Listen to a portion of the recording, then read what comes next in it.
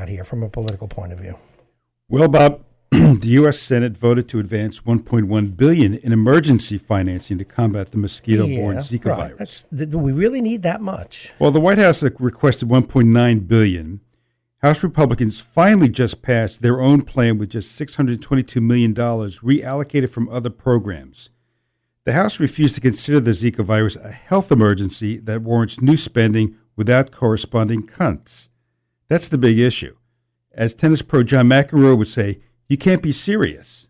The White House first requested $1.9 billion in February, and it's mid-May. Why did Congress drag their feet on this yet again? And with the House passing their bill, Obama's going to veto it anyway, so it's going to go round and round.